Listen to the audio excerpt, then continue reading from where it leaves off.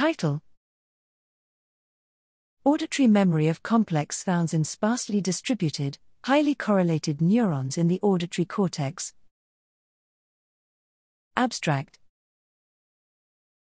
Listening in complex sound environments requires rapid segregation of different sound sources, for example, speakers from each other, speakers from other sounds, or different instruments in an orchestra, and also adjust auditory processing on the prevailing sound conditions. Thus, fast encoding of inputs and identifying and adapting to recurring sounds are necessary for efficient and agile sound perception. This adaptation process represents an early phase of developing implicit learning of sound statistics and thus represents a form of auditory memory.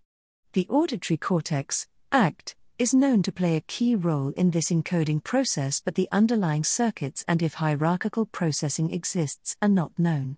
To identify ACT regions and cells involved in this process, we simultaneously imaged population of neurons in different ACT subfields using in vivo 2-photon imaging in awake mice.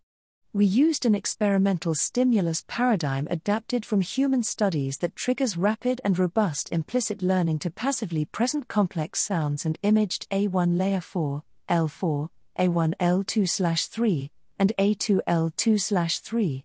In this paradigm, a frozen spectro-temporally complex target sound would be randomly re-occurring within a stream of random other complex sounds. We find distinct groups of cells that are specifically responsive to complex acoustic sequences across all subregions, indicating that even the initial thalamocortical input layers, A1L4, respond to complex sounds.